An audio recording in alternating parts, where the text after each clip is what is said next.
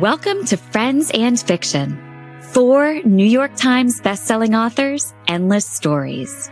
Novelists Mary Kay Andrews, Kristen Harmel, Christy Woodson Harvey, and Patty Callahan Henry are 4 longtime friends with more than 70 published books between them. Together, they host Friends and Fiction, with author interviews and fascinating insider talk about publishing and writing to highlight and support independent bookstores. They discuss the books they've written, the books they're reading now, and the art of storytelling. If you love books and you're curious about the writing world, you're in the right place. Hello, hello. How's everyone doing tonight? It is Wednesday night, and that means it is time for Friends and Fiction. It's the happiest night of the week around here in Booktown. And I am Kristen Harmel. I'm Christy Woodson Harvey. I am Patty Callahan Henry. And I'm Mary Kay Andrews. And this is Friends and Fiction, 4 New York Times bestselling authors, endless stories to support independent bookstores. Tonight, we're going to do something a little bit different.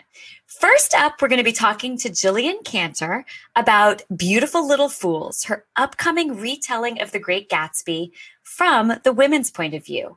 And then we're going to have a second half to the show in which we'll be talking to Jenny Judson and Daniel Mahfood, 2 high school friends who have written a debut novel called The Last Season, which is out now. And we have a really great surprise because surprises are our gig. But in the after show, another debut novelist, Stacy Willingham, who is a Charleston author who wrote A Flicker in the Dark.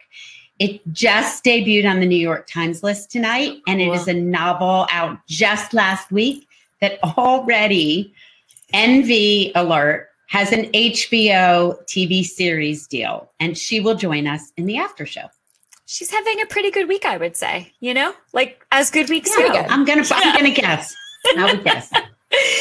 It's always fascinating to us as authors ourselves to learn about unconventional stories and the story behind the story of the most buzzed about books out there. So we're excited to dive in with all 4 guests tonight, and we cannot wait for you to meet them. As you know, we continue to encourage you to support independent booksellers when and where you can. And one way to do that is to visit our own Friends and Fiction bookshop.org page, where you can find Jillian, Jenny, and Danielle's books, as well as Stacy's, and books by the 4 of us and our past guests at a discount. Of course, at bookshop.org, a portion of each sale through the Friends and Fiction shop goes to support independent bookstores and help support the show. So if you enjoy watching, this is a great way to support our guests, independent bookstores, and the Friends and Fiction group all at the same time. And don't forget, our spring box is now available. So exciting! I know. From our friends at Oxford Exchange. Order now, and you will receive Christie's The Wedding Veil in March. And My Homewreckers in May. Yes, it's going to be a real book, I swear. We believe you. We believe you. I wrote a book. Yes. That'll be out in May. And a special friend, you'll get a Friends and Fiction notebook, complete with sticky flags for marking all your favorite pages. Plus, I think Christy, is it coming with some other gift that I don't know about? I think that's it. I'm not sure I think it's the sticky flag notebook. It's definitely a great sticky flag notebook. It's awesome. All the gifts you need. Yeah. Yep. That and the books, Lord. Okay. And they're signed, first edition signed books. Right. So, all right, we're almost at the end of our first month of the Friends and Fiction Reading Challenge, which our friend Anissa Armstrong has been sharing with you on the page. Each month of the year, there will be a different reading prompt. And we challenge you not only to complete all 12 months, but also to keep track of what you've read this year.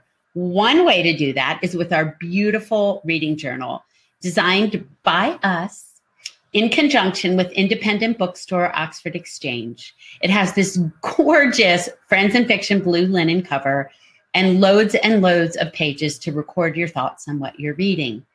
This month's prompt was debut novels, And next month is memoir or nonfiction.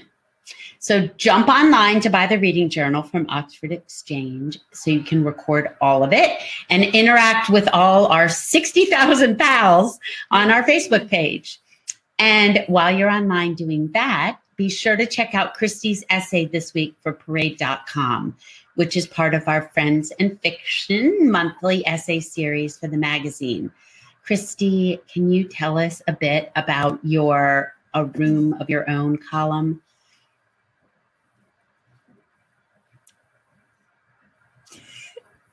Or not?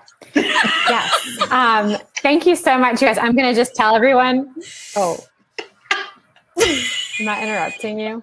Y'all, I'm so sorry. My internet's a little glitchy. So if I end up going out, but if I'm like a deer in headlights, that's why, because I can only hear about a third of what you're saying. It's like the Verizon commercial, like the old one. Can you hear me now? So yeah, sorry. But so sorry, Patty.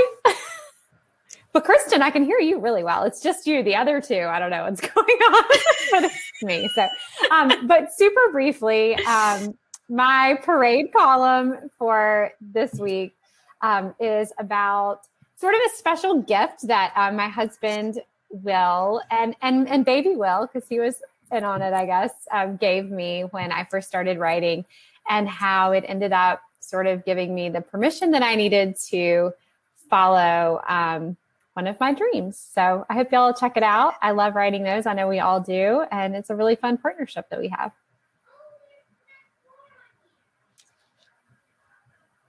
Absolutely. And we also want to take a moment to thank Gallery Books, a division of Simon & Schuster, who happen to be the publisher of both my books and Christie's, for their continued support of Friends and Fiction. You know, they've been our cheerleaders since day one, and it means so much. So thank you to Gallery Books.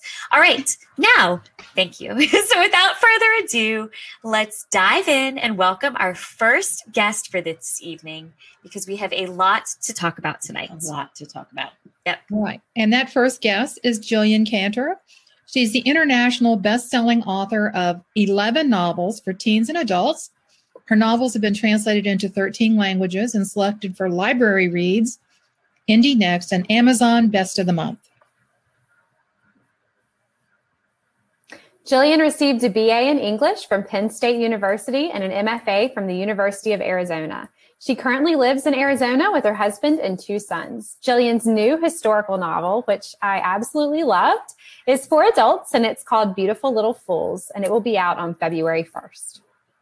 God, that cover. It's gorgeous. Oh, isn't it gorgeous? I know. Sean, gorgeous. Can you bring Jillian on? Good. Is she backstage? Hi, Jillian. Hi. Hi. Hi. Thank you for having me. Oh my gosh, we're so happy that you're here. We're excited to dig in and talk to you about this book. So thank you so much for being with us. Jillian, to begin tonight, can you tell us a little bit about Beautiful Little Fools, which has just been getting rave reviews? Yeah. Sure. Yeah, thank you. So Beautiful Little Fools is sort of a reimagining of the world of The Great Gatsby, but from the women's points of view. And it takes place before, during, and after the original novel. But you get to see Daisy Buchanan's story and Jordan Baker's and Myrtle's story and Myrtle's sister, Catherine.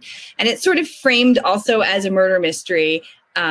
You know, not to spoil the original Great Gatsby, but Jay Gatsby dies in the Great Gatsby. Spoiler alert. What? And so my novel sort of examines what if he didn't die the way that the original novel casts it, and instead one of these women may have been responsible for his death. So it's like part murder mystery, part historical novel giving these women a voice, and part reimagining of a classic. I love it. I know. It's so, to take these classic stories and do reimaginings, just take it out of the box it was in is so fascinating to me. I want you to start off by telling us a little bit about the title, Beautiful Little Fools, and where it came from.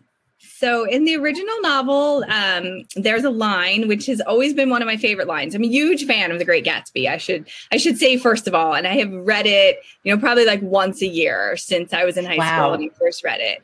But one of my favorite lines is when Daisy is talking to her cousin Nick, who Nick narrates the original novel. And she's talking about when she had a baby and she found out the baby was a girl and she really wanted the baby to be a boy. And she said, well, when she found out the baby was a girl, she said, well, I hope she'll be a fool. That's the best thing a girl can be in this world, a beautiful little fool.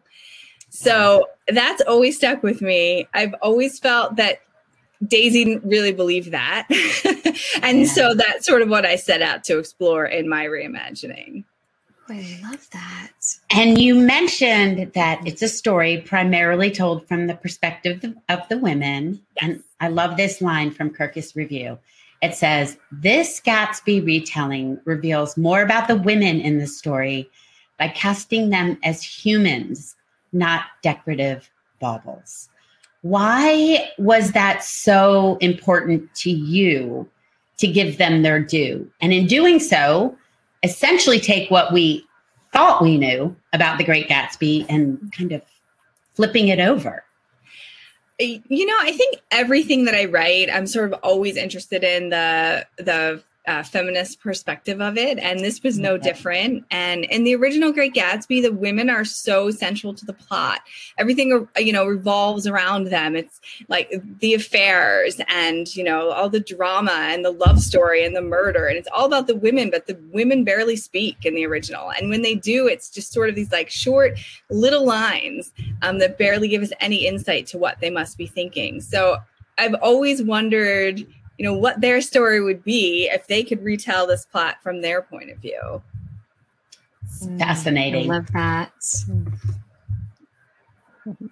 It's so well done too. And this isn't the first time that you've rewritten a story that we all love, a story that was previously set in stone. In Half-Life, you imagine what would have happened if Marie Curie made a different choice. And in Margot, which received a lot of buzz, you wrote about a world in which Anne Frank's older sister, Margot, survived and came to America. So what draws you to retelling these really classic stories in brand new ways?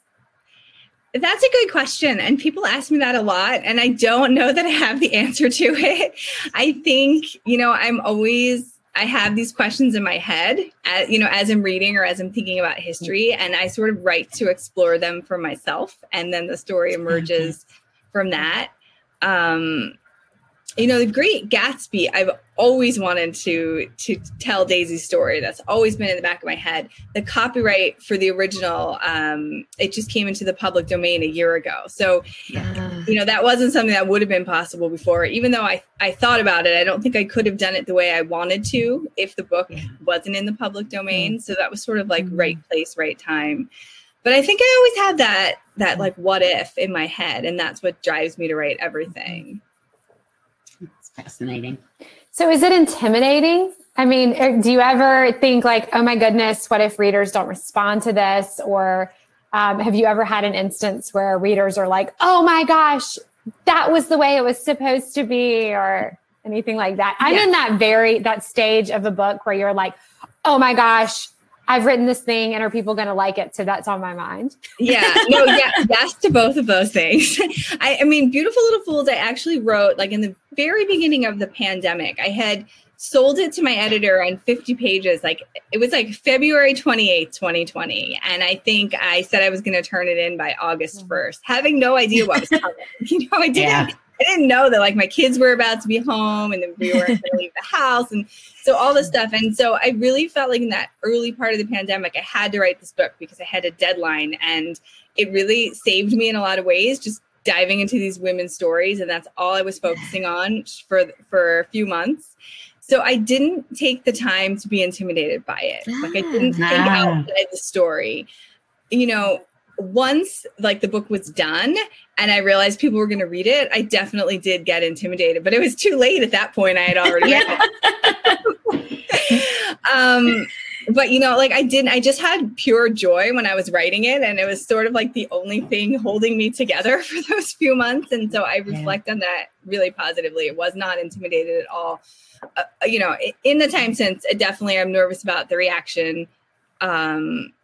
that kind of always happens to me. And it happens to me too if I write about like a real person, a real historical figure, which I've done a few times. When I'm really into the story and really invested in it, I don't think about it. And then suddenly I think, oh, people are going to read this and how are they going to react? And I've gotten, Beautiful Little Fools isn't out yet. So I've just seen some early reviews, which have been pretty positive. And for my other books, I've seen both where people have reached out and been like, you told the story perfectly, or people have been like, I hate the way you did this. So, I think there's always going to be people who love what you do and don't love what you do. And we all have different tastes, and I get that too. So, I just like when I'm writing, I guess the only thing I can focus on is my writing. Yes. Lucky you. Well, like theoretically, but that's the only thing in my control, right? Yeah. I have the boo bird sitting on my shoulder saying, you suck. Oh no! You can't do that, and you can't say that, and you can't. Yeah, you can't do that. Yes. Yeah. Okay. With the exception of Half-Life, Jillian, most of your adult fiction seems like over the last decade has been set during or just after World War II, often dealing with Europe or European culture. Was it a challenge for you this time around to take on really such an iconic American story set during a completely different time period? Yeah, I mean, it would. Well, I had written Half-Life just before this, and so that took place in like the late 1800s, early 1900s in Poland and in France, and so that felt more challenging than doing the Roaring 20s. And also, I had this new perspective for the Roaring 20s, I think, writing this book in a pandemic that I never had before. I knew why the Roaring 20s existed. It just didn't connect with me emotionally until I was living through my own pandemic. So actually it was really fun to do it and to go to that time and to be in this time of revelry, post World War I, post flu pandemic. They were having parties and drinking and wearing amazing clothes. And so it was fun to put myself in that world versus the 2020 world or even the World War II world where, a lot of it was depressing. This felt like the place where I needed to be at that time. And so did you say to yourself, okay, I'm talking about these women who are, such a huge part of this iconic novel. Did you say to yourself, okay, Jordan has a very complicated emotional storyline as a lesbian coming to terms with owning her own identity, and Myrtle Wilson's sister, Catherine. I mean, did you say to yourself this, and this, or did that just come to you during the process? So I actually people always ask, if you're a pantser or a plotter, right? And I'm 100% a pantser, except that I was a plotter for this book. so this was my one exception. I actually outlined the whole book before I started. And I think I did it because I felt I had to work around the original to fit in all the lines and the scenes and the timeline and have it fit with the original. So I decided that I had to outline it. So I actually had chapter by chapter outlined, and I knew everything about the characters and the story before I started, which has not happened to me before. And I don't think will ever happen to me after this either. So I did know all of it. I wrote my first draft. The final book is actually, as I outlined it, with one exception, and I'm not going to spoil anything, but the last chapter did not exist in my outline. And when my editor read the book, she was like, "You're missing the last chapter." And I think I argued with her because I was like, no, I did an outline, and this is where it ends in my outline. And then obviously I realized she was right. So I had to add a last chapter. But I did.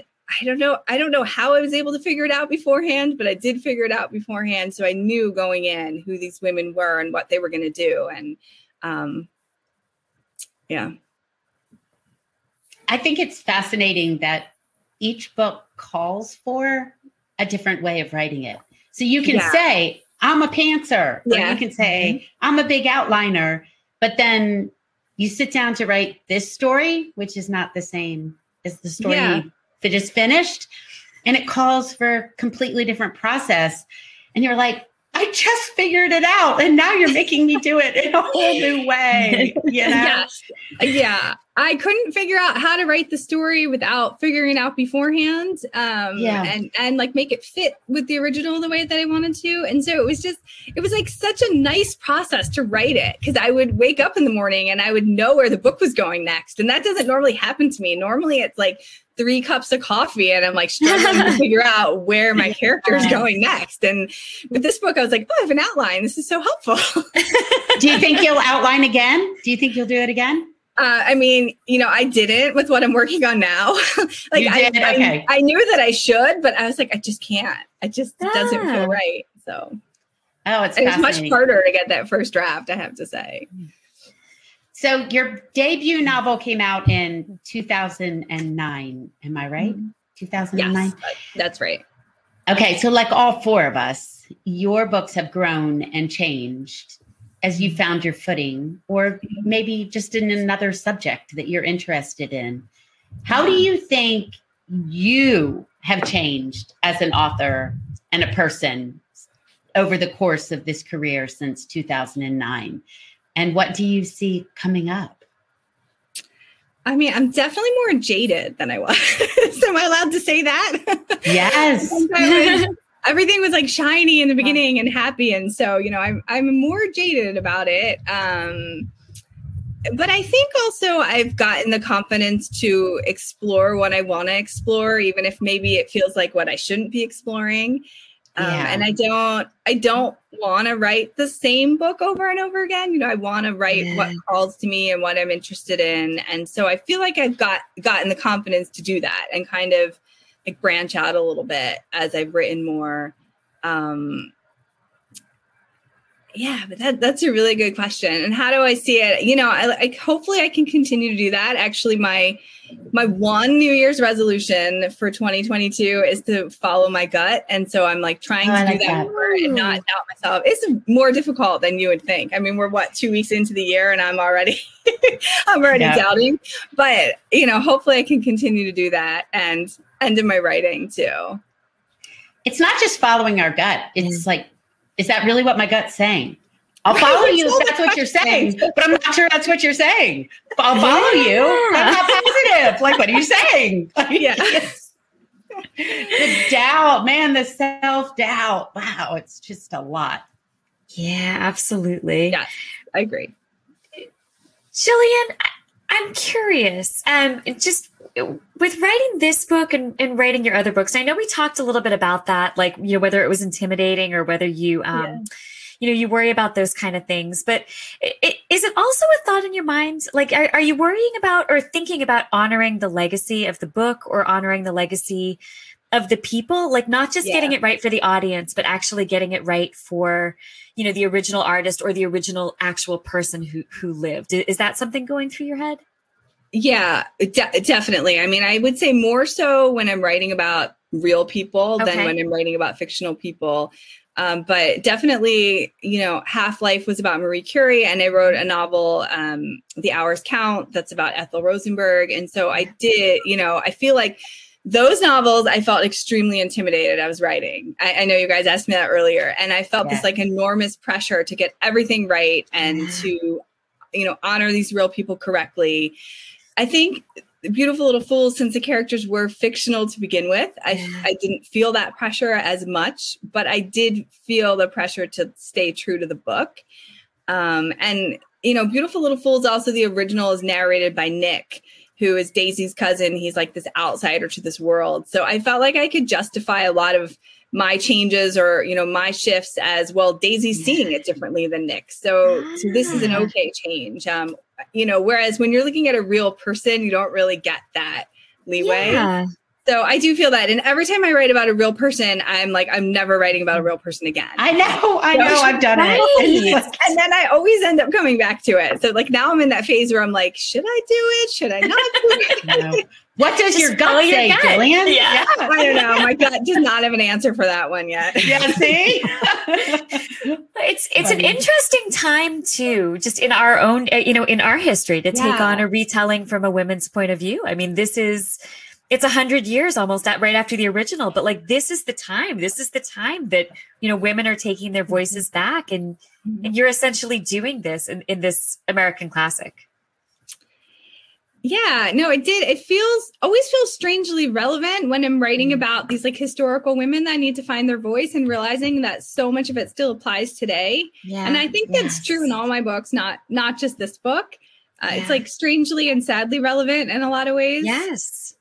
My one, Myrtle's sister, Catherine, who's one of the main characters in my book. She's in the original Great Gatsby, just briefly. There's like 2 sentences about her, but she's one of the main characters. And she's a suffragette. So she's like fighting for women to have the right to vote, for women to have rights. And it's like, here we are 100 years later, and we're still fighting for women to have so many rights. So Catherine was extremely relatable to me in a sad way, but yeah. No, it's so true. Well, Jillian, one of the things we love to ask our guests when they come on the show is for a writing tip. And it's so interesting for us too, to hear your perspective. And you already gave us a little bit talking about plotting and outlining and all of that. Is there another tip you can share with us and our viewers about maybe your advice for writing a novel like the ones you write? I think the best advice that I ever received, which was from one of my earliest writing professors in college, was just the very simple butt in chair. Yeah. And so, it's so obvious, but you just really have to sit down and force yourself to put the words on the page, or, I do. And realize that bad words can be revised, but no words can't be revised. And there's always, a reason why you couldn't be writing, or you could be definitely doing something easier. I think, but you just have to sit there and you have to do it. And otherwise the words don't happen. So I think that, and then also just like reading widely in the genre that you're writing, or other, like finding the books you love, finding the areas you love, and then reading a lot.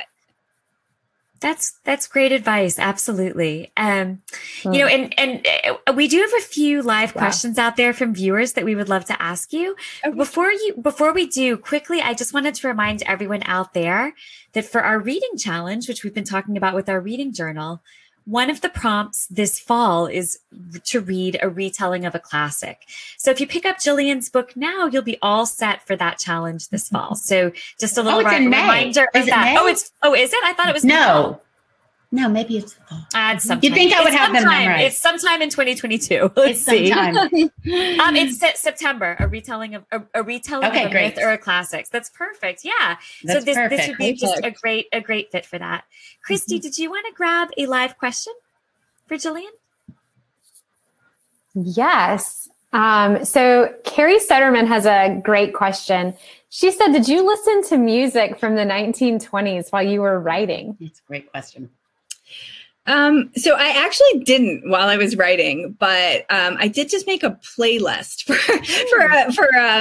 like it was a piece that somebody asked me to do. And while I was doing it, I was thinking I should have been listening to this music while I was writing, but I didn't do it. I love to write in complete silence, which my family absolutely loves, as you can imagine. But I don't normally listen to music while I'm writing. Like I'll listen to it when I'm not writing later that night to sort of like get inspired, or I'll watch a movie from that era. But I like to have that complete silence when I'm writing so I can hear my characters talking in my head.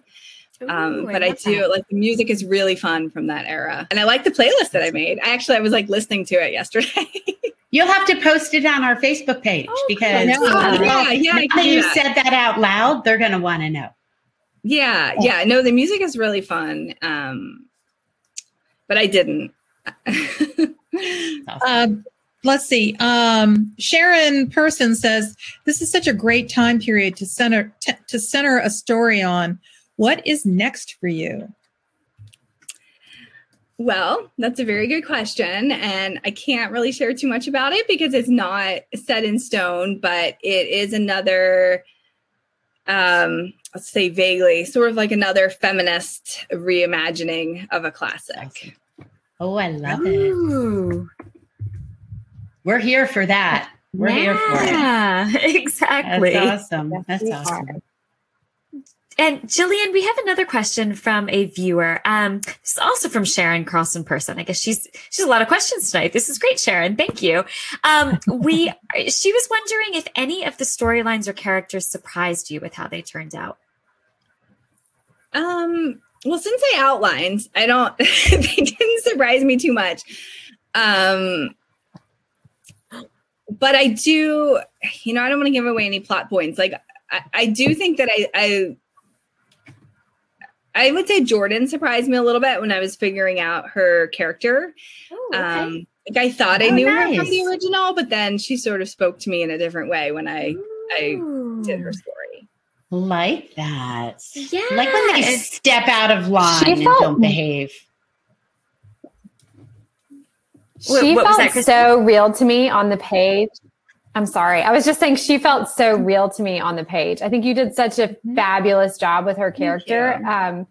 And as I was reading it, I was like, wow, like this whole backstory that is so perfectly in keeping with her character in the original book. And it was like you could see all these little hints and details from the original book that led to her new storylines. It was really great.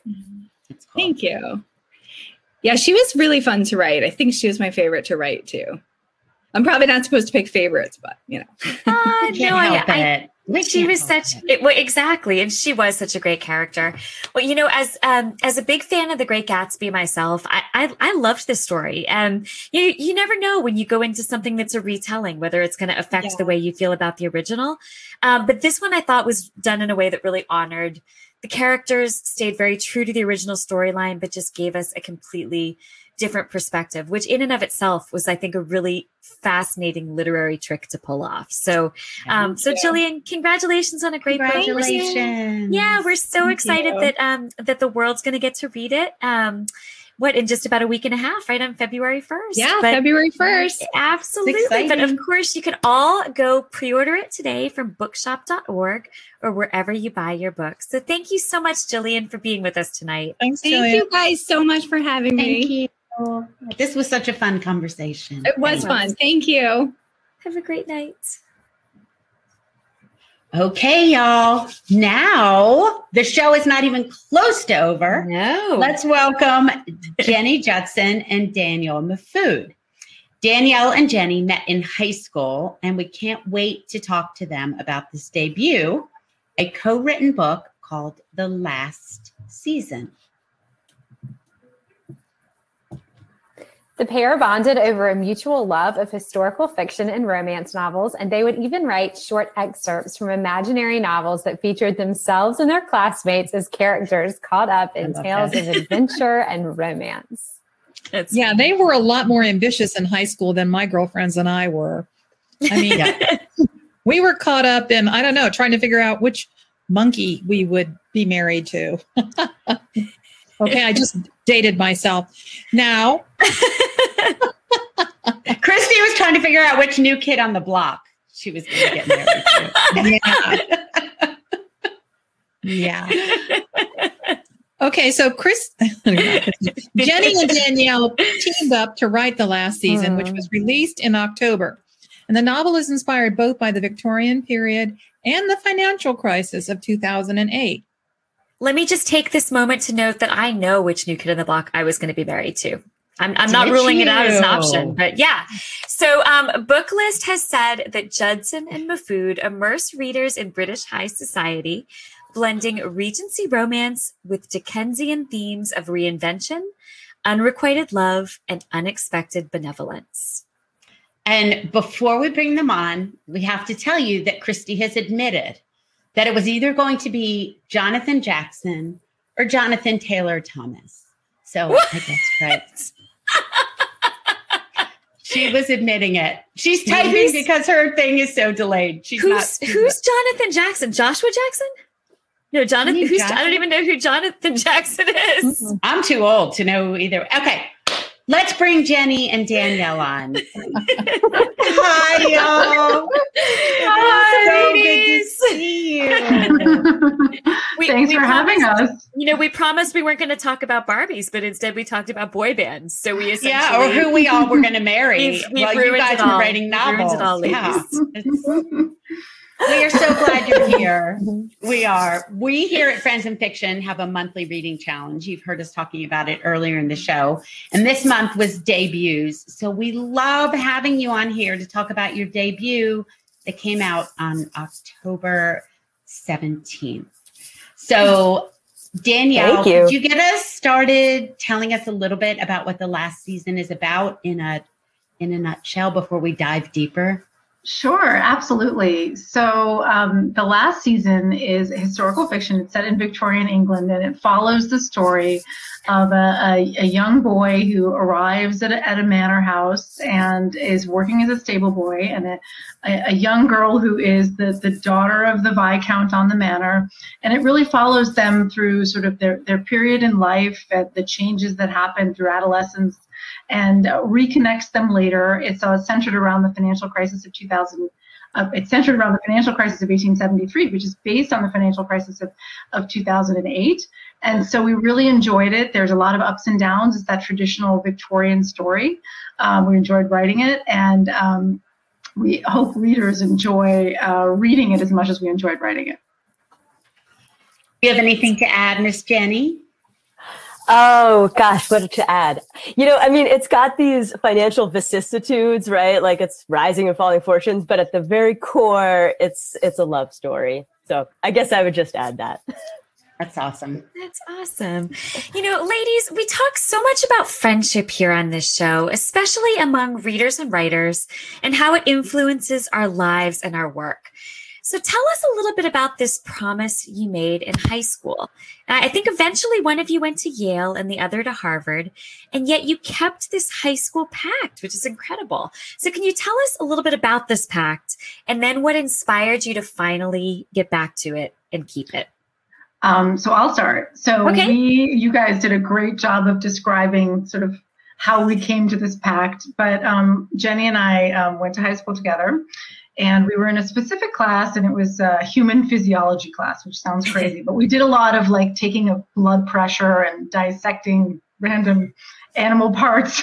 It was very weird, and we all thought we would be doctors, but not really. And so there might have been a period of time when we got a little bored in class, and I will remember very distinctly, instead of passing me a note, Jenny literally wrote 2 pages and featured the guy I had a crush on at the time as the hero. And there was a beach, there was a horse, there was me as the heroine. It was amazing. And that little piece of paper made its way around school to boys, etc. It was, pre-social media. It was crazy. So it was very embarrassing. Oh, no. Oh, my gosh. But we took it in stride. And so for us, it was sort of the beginning of this joke that we had for years, which would be that, maybe we'd write a novel one day. And actually, Jenny, dedicated. Jenny, do you want to talk about the high school yearbook? Sure. Yeah, so we talked about this for a long time, but it was as a joke, and it was sort of silly, except in the high school yearbook, I wrote in, how you used to write entries to your friends, and everything was kind of coded language and all that. Yeah. Danielle, I wrote, I'm gonna dedicate the first trashy novel to you. And that was my note to her in the yearbook. But as time went on, we kind of kept doing this, and I would write these excerpts for her birthday as we went through college. And God, I love this. Yeah. And I got married very late in life, by the way. So I got married a little bit later. So I was, well into my 30s, and she's showing up at my birthday party with, like a romance novel written about me and a potential random student. Might be happening in the future. So. But one day we were in our 30s. We went to see The Young Victoria, which was a movie with Emily Blunt. I don't know if you've seen it. It was a rainy day. We were living in New York. We went to this theater, and we both loved the film. We're coming out. There was this escalator. I sort of still remember it. We're on the escalator going up into the gray day, and Danielle turns to me and she's like, "We are writing that book now. Like today we're starting." And we walked to Barnes and Nobles and checked out what was on the shelves, and didn't actually see a ton of historical fiction set in the Victorian era, which we were very interested in. So we thought, well, let's go there. We love that era, and we're not seeing a ton set at that time. So let's go for it. I love it. So prior to that, was it ever a crystallized idea that you really would write a book one day? Or was it just kind of something you were joking around about and that you had fun back and forth about? Like, did either of you ever think this is legitimately something I'm going to do with my life? So no, we both have like full-time jobs. Actually I was thinking about this earlier. I had 2 interviews today. I'm applying to another job within my company. I was like, my 3rd interview is going to be tonight. So that's totally unrelated. So yes, no, this was never part of my plan for sure. I'm in financial services. This was always for fun for me. And I know, for Jenny too, like this is always just kind of something on the side that we did for fun. And, I think we have very different careers. So I'm an English teacher. And I think like many English teachers, I have dreams of writing. I love reading. And I had this idea that I would write a book. This wasn't the one I thought I would write. Awesome. That was more of a it was just for fun. And actually, I think one of the reasons we were able to do it and to kind of see it to completion is that we did see it as a fun project. But we never took ourselves so seriously that we like got in our own way. Yeah, absolutely. Like I would say that like for me, when I would be sitting down to write, and I would write and absolutely anywhere. I mean, it took us over 10 years to get here, right? So for this first book, from when we started, if you know The Young Victoria, it came out, I think in 2009, which was a really long time ago. And so we just, I would write everywhere. I would be on a business trip and I just pop up in my laptop, sit with my glass of wine and start writing. I'd be going on a run or a walk and think of an idea and, pop up in my phone and just say, this is the idea, and go back later and, write it down. So it was just something that we did along the way that's turned into, a really great project to share together as friends over all this time. And that part of the wonderful thing about it too is that all of our friends from high school have like shared in this story. And Jenny didn't even remember that she dedicated, she said, she didn't remember it. She was like looking through the yearbook. We were starting our Instagram page. We're like, let's get some pictures going on. And so we started like asking everybody for stuff and like pictures. And then she's like, let me look at the yearbook. And she found the dedication. Awesome. Yeah, very.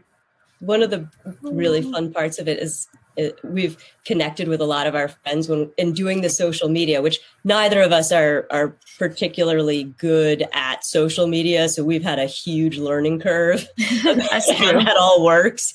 So, but we did text our friends and say, do you have any pictures from us in high school? And, we got this sort of waterfall of pictures. And they're, of course, not digital. They're pictures of pictures. Oh, yeah.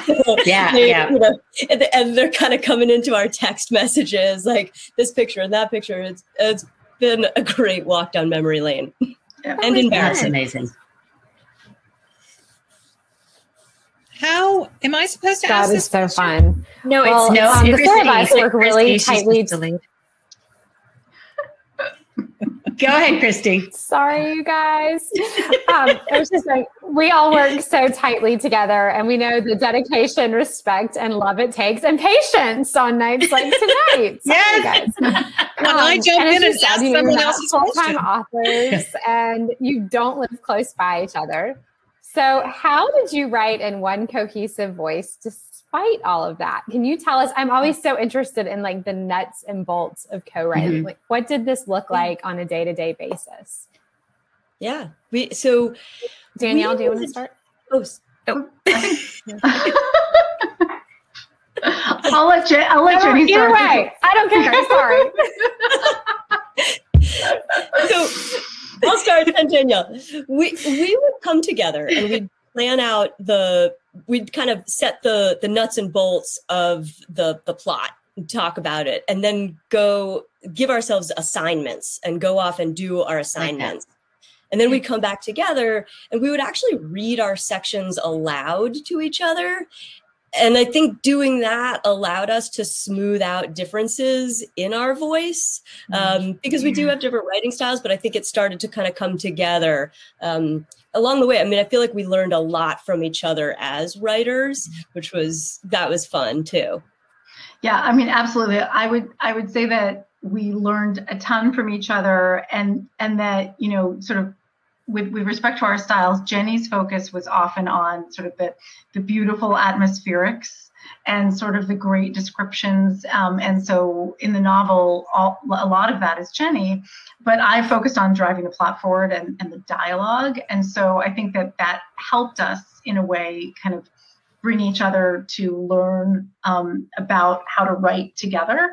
Although I think Jenny might have known how to write more than me because she is an English teacher. So she's grading papers about writing. I'm not.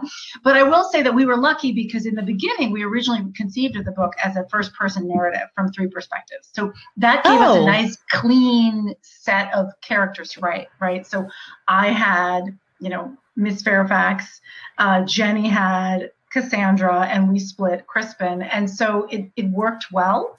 But then, of course, we switched it all around in the most massive rewrite ever to turn it into the 3rd person. So that was pretty rough, but, it worked out well. Oh, that's so interesting because a lot of times in co-written books, you don't know who wrote what parts, and you're telling us what parts you wrote. That's amazing. I love it. Inside baseball. Yeah, I love it. Yeah. Okay. So I have to know, did it draw you closer as friends, or are you like, I'm never doing this again? Yeah. Great question. It did, actually. It did draw us closer. We have a number of people have asked, like, did you have any like creative, tussles and stuff? And we really didn't. Awesome. I think we didn't bring a ton of ego to it, I guess. And so often I don't think we got our backs up against things, or about things. Like sometimes Danielle would be like, you know what, this sentence is too long. Like, I don't get what's going on here. And it's true, right? Sometimes writing is just, you got to get your character from point A to point B, and you don't need to know every move that they took across the carpet. Yeah, or Jenny would use a really big word and I'd be like, I have to look that up, so I'm not sure what this means. And do you think our readers one day will even understand what this word is? So let's think of me as the lowest common denominator of the reader here. So, but yeah. Yes.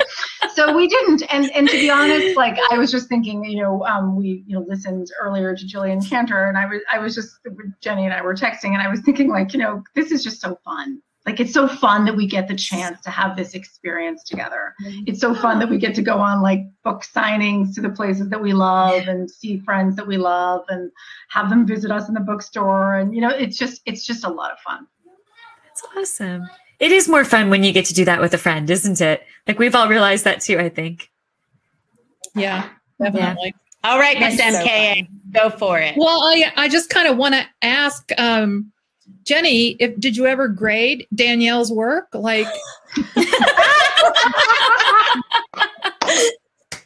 Needs more work, or needs bigger words. Yeah. Red pencil. I did not do that. I did not grade. Wait, Jenny, you haven't done it, or you haven't shared it with her? Oh, their friendship was fine until Kristen. Everything was great until Kristen. We're never going to survive this show. It was fine until Kristen. We try to dynamite people's relationships. Let's blow it up. Here's the true test. Yeah. You really think it was okay? We're going to show you. Yeah, the friends in Friends and Fiction is an ironic friends, right? Yeah. Okay. I think the biggest issue, one of the biggest issues. So there are 2 things that came up. One, there was a scene that Danielle wrote that I still to this day think was the best. It's on the cutting room floor, but I loved it. Whoa. And our editor said, it doesn't belong here in this story. And I had a little conniption fit about it. I was no, but it was a scene that Danielle wrote. And I still really think that scene was amazing. It's too bad. But I would say that I think possibly because Jenny is an English teacher and no, she didn't, mark up my stuff with red pen. However, I think for me, the whole thing has been you know what? if the editor doesn't like it, why are we going to do it? Let's just throw it on the floor. Yeah. I'm much more willing to say, I don't care. Let's just move on. And I think Jenny, like, rightly so, gets more sort of involved in the scenes and passionate about the scenes. For me, it's like about getting us to a conclusion. And Jenny and I joke about this all the time. It's like, I'm the project manager of the project. It gets done because I get it done. I mean, I'm like, get this done. And so that helped, I think, get us. Well, no, it took 10 years, so I'm not sure how much it helped. No, it helped. Get it done. Okay. That's awesome. Okay, so you have been quoted as saying, and I don't know which of you said this, but one of you said it, that you draw inspiration from different authors, classic authors such as Jane Austen and Anthony Trollope, as well as, is it Trollope or is it Trollope, Jenny? Trollope. Okay, I had to ask. I mean, I know who he is, but I just, I don't drop that name into casual conversation that often. Now you can. Now you can. You called me a trollop just this week. I texted it and I didn't say it out loud, so that's a different thing. You also say that you've been influenced by contemporary authors like Daisy Goodwin and Julian Fellowes, and of course me. I made that part. Of course, I'm sure the reader can see this in your work. Talk to us about how you combine all those very different kinds of inspirations. Sure. So, I think we both love classical literature. I teach it sometimes, but like Jane Austen, for example, we love her. We've read Pride and Prejudice probably between us. We're definitely getting close to about 50 times, together, and watched every version of it. I love the classics, and Danielle and I both were voracious readers as kids. But we also love a good, fun, contemporary story, something that's zippy and it's a page turner. So I think we tried to write a book that maybe took inspiration from some of the classics in terms of theme and some atmospherics, but also we wanted it to be, one of the biggest compliments we've gotten is that it's a one-night read, or that, someone will say, I read it in 2 days. And we're like, yes, because that's what we want. We want people to have fun while they read it. Yeah. Absolutely. We want people to tear through this. To us, we wrote the book that we wanted to read, right? So the book that we wanted to read was one in which there's wonderful history in it. You learn a lot about a period that you might not know a lot about. There are historic figures, but the main characters are fictional characters, right? So the history kind of brings you along the story arc, but really you become attached to the characters, which is what you want. Yes. And it's much easier to write fictional characters than it is to write historic characters. And and really we just wanted we wanted to play out a romance that gives you, sorry, spoiler alert, a happy ending. And, one in which, you can just kind of smile and say, oh my gosh, I'm going to pass this on to a friend to read because it really made me happy and made me smile. So I think, awesome. Anthony Trollope might not make you smile all day long, Mary Kay, right? Because it's, it's very deep and very intense and uses a lot of big, big, big words that I frankly need to look up all the time. However, so if you combine like sort of like the story that sort of the rising and falling, the traditional Victorian period elements with a faster, zippier beach read, you kind of get what we hope to write, what we think we wrote. That is awesome. So Carrie Soderman just sent in a comment for you, Mary Kay Andrews, and she said, "Holla, Trollope." I'm never going to live it down. Never. Okay, Jenny and Danielle, please don't leave. We have one more question for y'all. So stick around for a minute, but we have to talk about some of our favorite things, which is what our friends and fiction community is up to. Mary Kay? Yes. So this is just a quick reminder for our writers about our Writer's Block podcast. We will always post links under announcements each time a new one drops. I love using that word. I know. That's why I give you that one. I know. So you can say that. So you can say that. I know. A new episode drops each Friday. On the last episode, Ron was joined by Genevieve Graham and Julia Kelly to talk about breathing life into history. And this week, Ron and Patty had a fascinating conversation with Rachel Hawkins about her new novel, Reckless Girls, which was released on January 4th and was a Book of the Month pick for January. She calls it the Island Murder Book. She's fun. I love her. To. Yeah, she's awesome. Hilarious. It's such a fun interview. You guys got to go check it out. So don't forget to subscribe wherever you get your podcasts. And while you're hitting those subscription buttons, make sure to subscribe to our newsletter and our YouTube channel so you never miss anything. You can also find selected back episodes on Loco Plus, which is LOCO Plus. It's a new streaming platform, which also includes loads of brand new content from other independent creators. Yeah, we're really happy to be there. It's a great new really platform. Cool. Yeah, it is. Cool. Yeah, it's a lot of fun.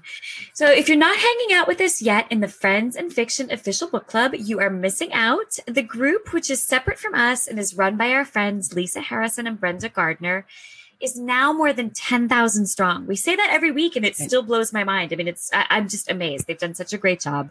So don't forget to join them this coming Monday, I believe, January 24th, when our friend Wade Rouse, who writes as Viola Shipman, will be joining them for an in-depth chat about The Secret of Snow. And he'll be taking your questions. So it's going to be a lot of fun. It's awesome. Yeah. And don't forget to join us for our next episode of Friends and Fiction next Wednesday, right here at 7, when we will welcome Amor Towles. Towles? Towles. See, my mouth doesn't work so good. On February 2nd, we're going to host Alafair Burke and Allison Pataki. And if you're ever wondering about our schedule and who's coming up, it's always on our Friends and Fiction website, and it's on the header graphic on our Facebook page. Oh, I'm going to ask another question. Go for it. Tell us, on the subject of debuts, how did it feel to have your first book out together, and how did you navigate that happening during COVID? Wow. Well, I'll start. It felt amazing. Like I think I said earlier, it was 10 plus years in the making, so we couldn't believe it. I think COVID might have helped in a way. Obviously, helped in the way that, as I understand from our friends who've written books, in the old days, you used to tour around the country and go to book fairs and book signings in different bookstores in different cities. And so for me, it was actually really nice to just be doing a lot of interviews like this and doing a lot of podcasts and kind of making it a little easier to sort of inch our way into this. But it was really fun. We got a fall where we had a lot of book parties, here in the New York City area or in the tri-state area, which was great. So it was a lot of fun. I don't know, Jenny, if you have anything to add. Again, I would say it's been great to do it with a friend, because the number of times we sort of turn to each other and are like, wait, what are we doing? Ooh, how do we handle this? And I think if I were doing it on my own, the nerves might just kind of take over, but we get to bounce back and forth. I think sometimes we calm each other down. We're good like that, in that we have the time that I'm most nervous, Danielle is really calm, and vice versa. So I think we've balanced that well. Well, it's having your people in this crazy publishing world. Yeah. There's just nothing better. I mean, we have each other, and you can bounce stuff off or say, you would not believe what just happened. Yeah. And somebody else be like, I don't get it. What? Yep. But your people know. So y'all have been such a pleasure to meet, and we're so excited for you. And thank you for coming on the show with us and talking about co-writing and debuts and high school packs. Y'all are amazing. Thanks for joining us. Thanks for having us. It was a lot of fun. You guys are awesome. Great. Thank you. Thanks, all right, y'all. Now make sure to stay for the after show with Stacey Willingham and A Flicker in the Dark. And don't forget that you can find all of our back episodes on YouTube. We're live there every single week, just like we are on Facebook. And if you subscribe, you won't miss a thing. Be sure to come back next week, same time, same place, as we welcome the astounding immortals of the Lincoln Highway. See you in a minute. Wow, what a fun night. So Gosh, I feel so filled up. Yeah, me too. So great. Me too. Yeah, it was fun. It was two completely different types of books, different types of guests, and such a great conversation, I think, with all three of them. So yeah, it was really enjoyable. And Christy's back, which we're glad to see. So we are so excited because we already had 3 guests, but the fun continues. We are thrilled to welcome another debut novelist, Stacy Willingham of A Flicker in the Dark, which stormed into the world this past week. It is on the New York Times list, which just came out tonight. And it has gotten an HBO deal for a TV series with Emma Stone. So as we were saying earlier, Stacey, I think, is probably having a pretty decent week. It's a good I think this is a good week for her. Yeah. It does not suck. It does not suck. This debut has been called spellbinding, unforgettable, outrageous. But let me tell you just a little bit about Stacy before we have her join her on the after show. She lives in Charleston and she worked in marketing before deciding to write fiction full time with a BA in journalism from UGA. Go ahead, MKA, you can bark. Go ahead. Okay. Go dogs. I didn't say you could say go dogs. All I gave permission for was the bark. That was it. You're not the boss of me. I know. Trust me. I'm offended. I'm signing off. I'm just my orange and blue thin skin can't take it. Stay for Stacy. Don't stay for the barking. Stay for Stacy. And she has an MFA from SCAD, which I know I've had in my books. Mary Kay has had in her books, and that's where my daughter went. So I can't wait to talk to her about this debut that came out on January 11th and already has a library pick, a book of the month club pick, a TV, whatever. Keep it coming. Sean, could you bring Stacy on to join us on the after show? Hello. Hi, welcome. How are you? Welcome. We are so excited to have you here, and just huge congratulations on the absolute flurry of good news. So can you, I mean, are you just on cloud 9 right now? Yes, I was going to say, I'm glad you brought it up because I'm still a little bit in shock from the New York Times news, and I'm just kind of like an excited ball of right now. So I was like, they're probably going to think I'm crazy. I'm just going to be like chatting away. But I found out about an hour ago. And I'm still, so I still haven't quite processed it yet. Yeah. Oh my gosh. Well, actually, we're going to ask you in a second to tell us about the book, but actually, can you tell us quickly how you found out the news? Yeah, tell us. Yes. So I was actually doing an Instagram live at 5:00, from 5 to 5:30. And while I was doing it, I saw a text from my agent come through, and I was like, okay, this is either really good or really bad. Like there's really no other reason why you'd be texting me at this time. And so I kind of pushed it out of my head. And when the live was over, I checked the text and it said, don't check social media. Call me as soon as you get this. And I was like, oh. No. So, so pretty much like immediately after that, I checked my email and I have a Google Hangout link from my editor. And I jumped on there, and my agent and my editor were both on there and told me together. And there's a pretty funny screenshot of us all just like beaming together. That's awesome. Yeah, it was very sweet. Well, we're so happy that we get to chat with you tonight on the night. Thank you. I know. This is so exciting. All right. Thank you guys for having me. Oh, we're absolutely thrilled. So can you begin by telling us a little bit about the book? Yes. So A Flicker in the Dark, got it right here, is my debut. And it is a psychological thriller. It tells the story of Chloe Davis, who has a troubling past. When she was 12 years old, she stumbled upon a piece of evidence that ended up convicting her own father as a serial killer in their small Louisiana town. So told in past and present storylines, it really focuses on how she's been trying to move forward and kind of deal with the trauma of her childhood and move past it. But on the 20-year anniversary of her father's crimes, girls start to go missing again. and the past kind of just comes crashing around her. So I can't really say much more than that without giving away any spoilers. But yeah, in a nutshell, that's pretty much it. Okay. Well, first of all, Stacy, you and I have to talk about, the national championship Bulldogs. I really appreciated that barking. Damn good. We waited a long time for this. So. Yes, you did. We have so much to talk about. We could talk about our favorite places to go in Savannah, blah, blah, blah, blah. Yeah. But I'm supposed to ask you about this twisty storyline. And, it's kind of mind-blowing because a thriller with two different back and forth time periods, that's not really normally debut author stuff, Stacey.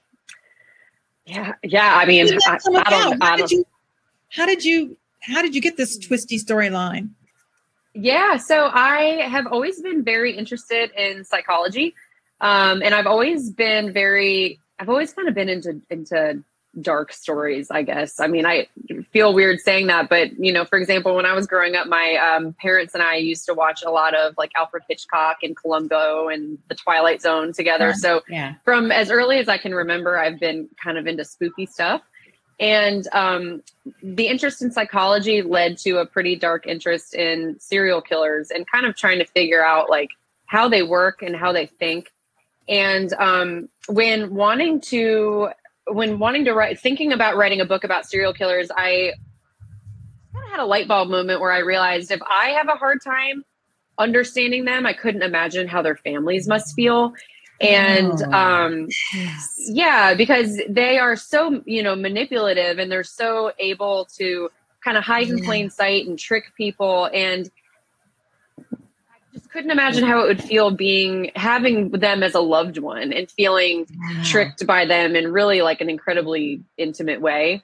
So that was the inspiration behind it. And I really wanted to focus on telling the present day story of Chloe, but then also really bringing up her memories from their past. And her story is interesting to me because she didn't have a terrible childhood. She didn't grow up in like an abusive home. She had really wonderful memories with him. And so that's kind of where the past and present storylines come in, because I wanted to make sure that I was showing that she was trying so hard to kind of move past her childhood, but she hadn't forgotten about it. She was still dealing with that trauma 20 years down the road. Wow. Psychologically fascinating. It's just fascinating. Yep. Thank you. Yeah. It's, I loved, it's written in first person, and I tried very hard to kind of get in her head the whole way. Actually, a lot of the memories she has with her father in the book are memories I have with my own dad, because I wanted to, I wanted to think like, okay, this was a great day I had with my dad when I was 10.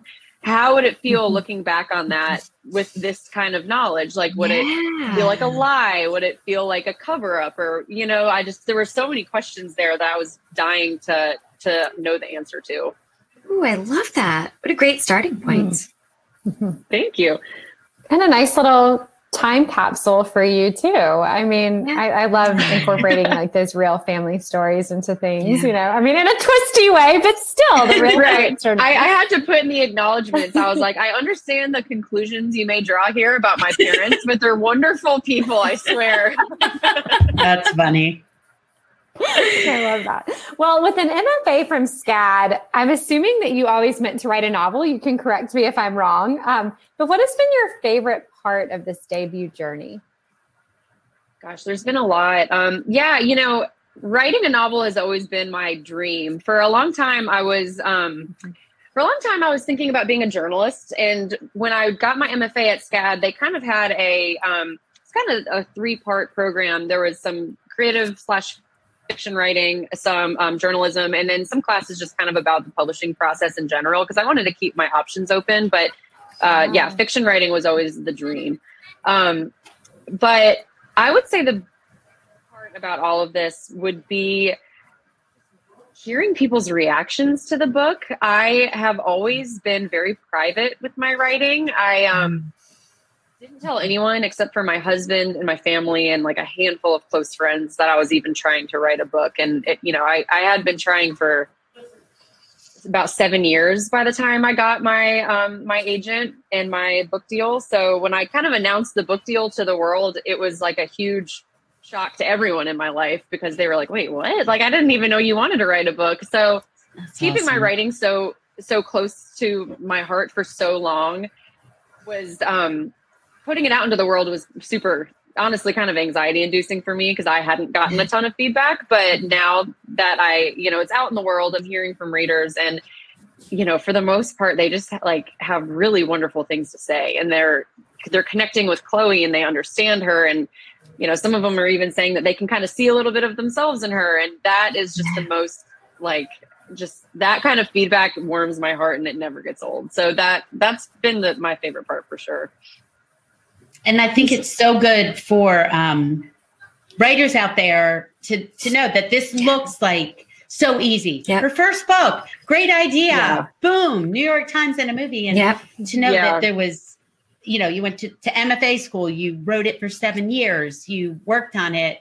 I think it's so important to kind of tap back to that, even as you celebrate this debut success. Yeah. And I'm glad you bring that up. And I'm, on the one hand, I know that the experience I've had so far has been incredibly lucky, and I've gotten lucky along the way many times. And I know it's not the normal experience, but you are right. I mean, I went to school for this. I got my MFA. When I say it took 7 years, A Flicker in the Dark, it's my debut, but it's actually my second novel attempt. I wrote a first novel, couldn't get an agent, tried for 2 years. People need to hear that. That's amazing. Yep. I got rejected by over 100 agents at one point. And then A Flicker in the Dark came to me and I wrote that and tried again. So I think that's awesome. Yeah, there's a lot of rejection in this industry, but if you stick with it, it pays off. So perseverance. There are a lot of agents crying tonight. Yes, there are. Yes, there they are. Were all Christy. so nice, though. They politely rejected me. None of them were mean. So they're still weeping in their wine tonight. Yeah. Trust me. So before we wind up, I just want to talk about really quickly serial killer research. I'm not sure I'd be able to sleep if I was doing serial killer research. So I want, because I don't know. Look at you. You're so lovely and not serial killer like. And my pink office. Yeah. Everyone's always like, and your pink office. And you're writing about serial killers.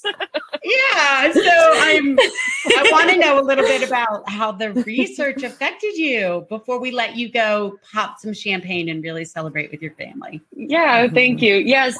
It's funny. Like I did do a lot of research. Absolutely. But, the research I did was more on like psychological aspect of serial killers and like the people associated with them. Because having kind of an inherent interest in kind of dark, creepy stuff and true crime. I mean, I already knew a lot of information about a lot of serial killers before I even went into writing this book. But I'm just one of those people where it's always like, why do you do this to yourself? But I'll read a scary book and I'll watch these documentaries and then I see a shadow in the corner at night and I'm like, oh my God, can you turn on the light? And he's like, why? Like, why do you do this? But I guess I like the adrenaline of it. I have no idea. But yeah, there's all kinds of stuff I read that keeps me up at night, but I keep going back for more. I don't know why. Because it made you write this incredible novel. That's why. Yeah, exactly. And apparently other people like it too. People have a serial killer fascination. That does not make sense. So yeah. Well, and Karen Slaughter, we noticed, blurbed it, and she's the queen of the creepy stuff. So she is the queen. Yes. And she gets a lot darker than I do. So I don't even know where she goes. Yep.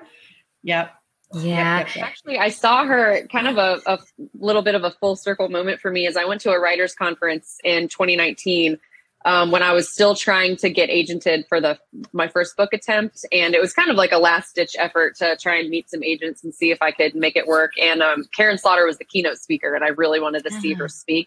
Oh, wow. And so when I was writing A Flicker in the Dark, I was in the audience of this conference, just getting inspired by her. And then a year later, I got her blurb. Yeah, just crazy how life just works out. I love that story. Have you had a chance to share that with her, Stacey?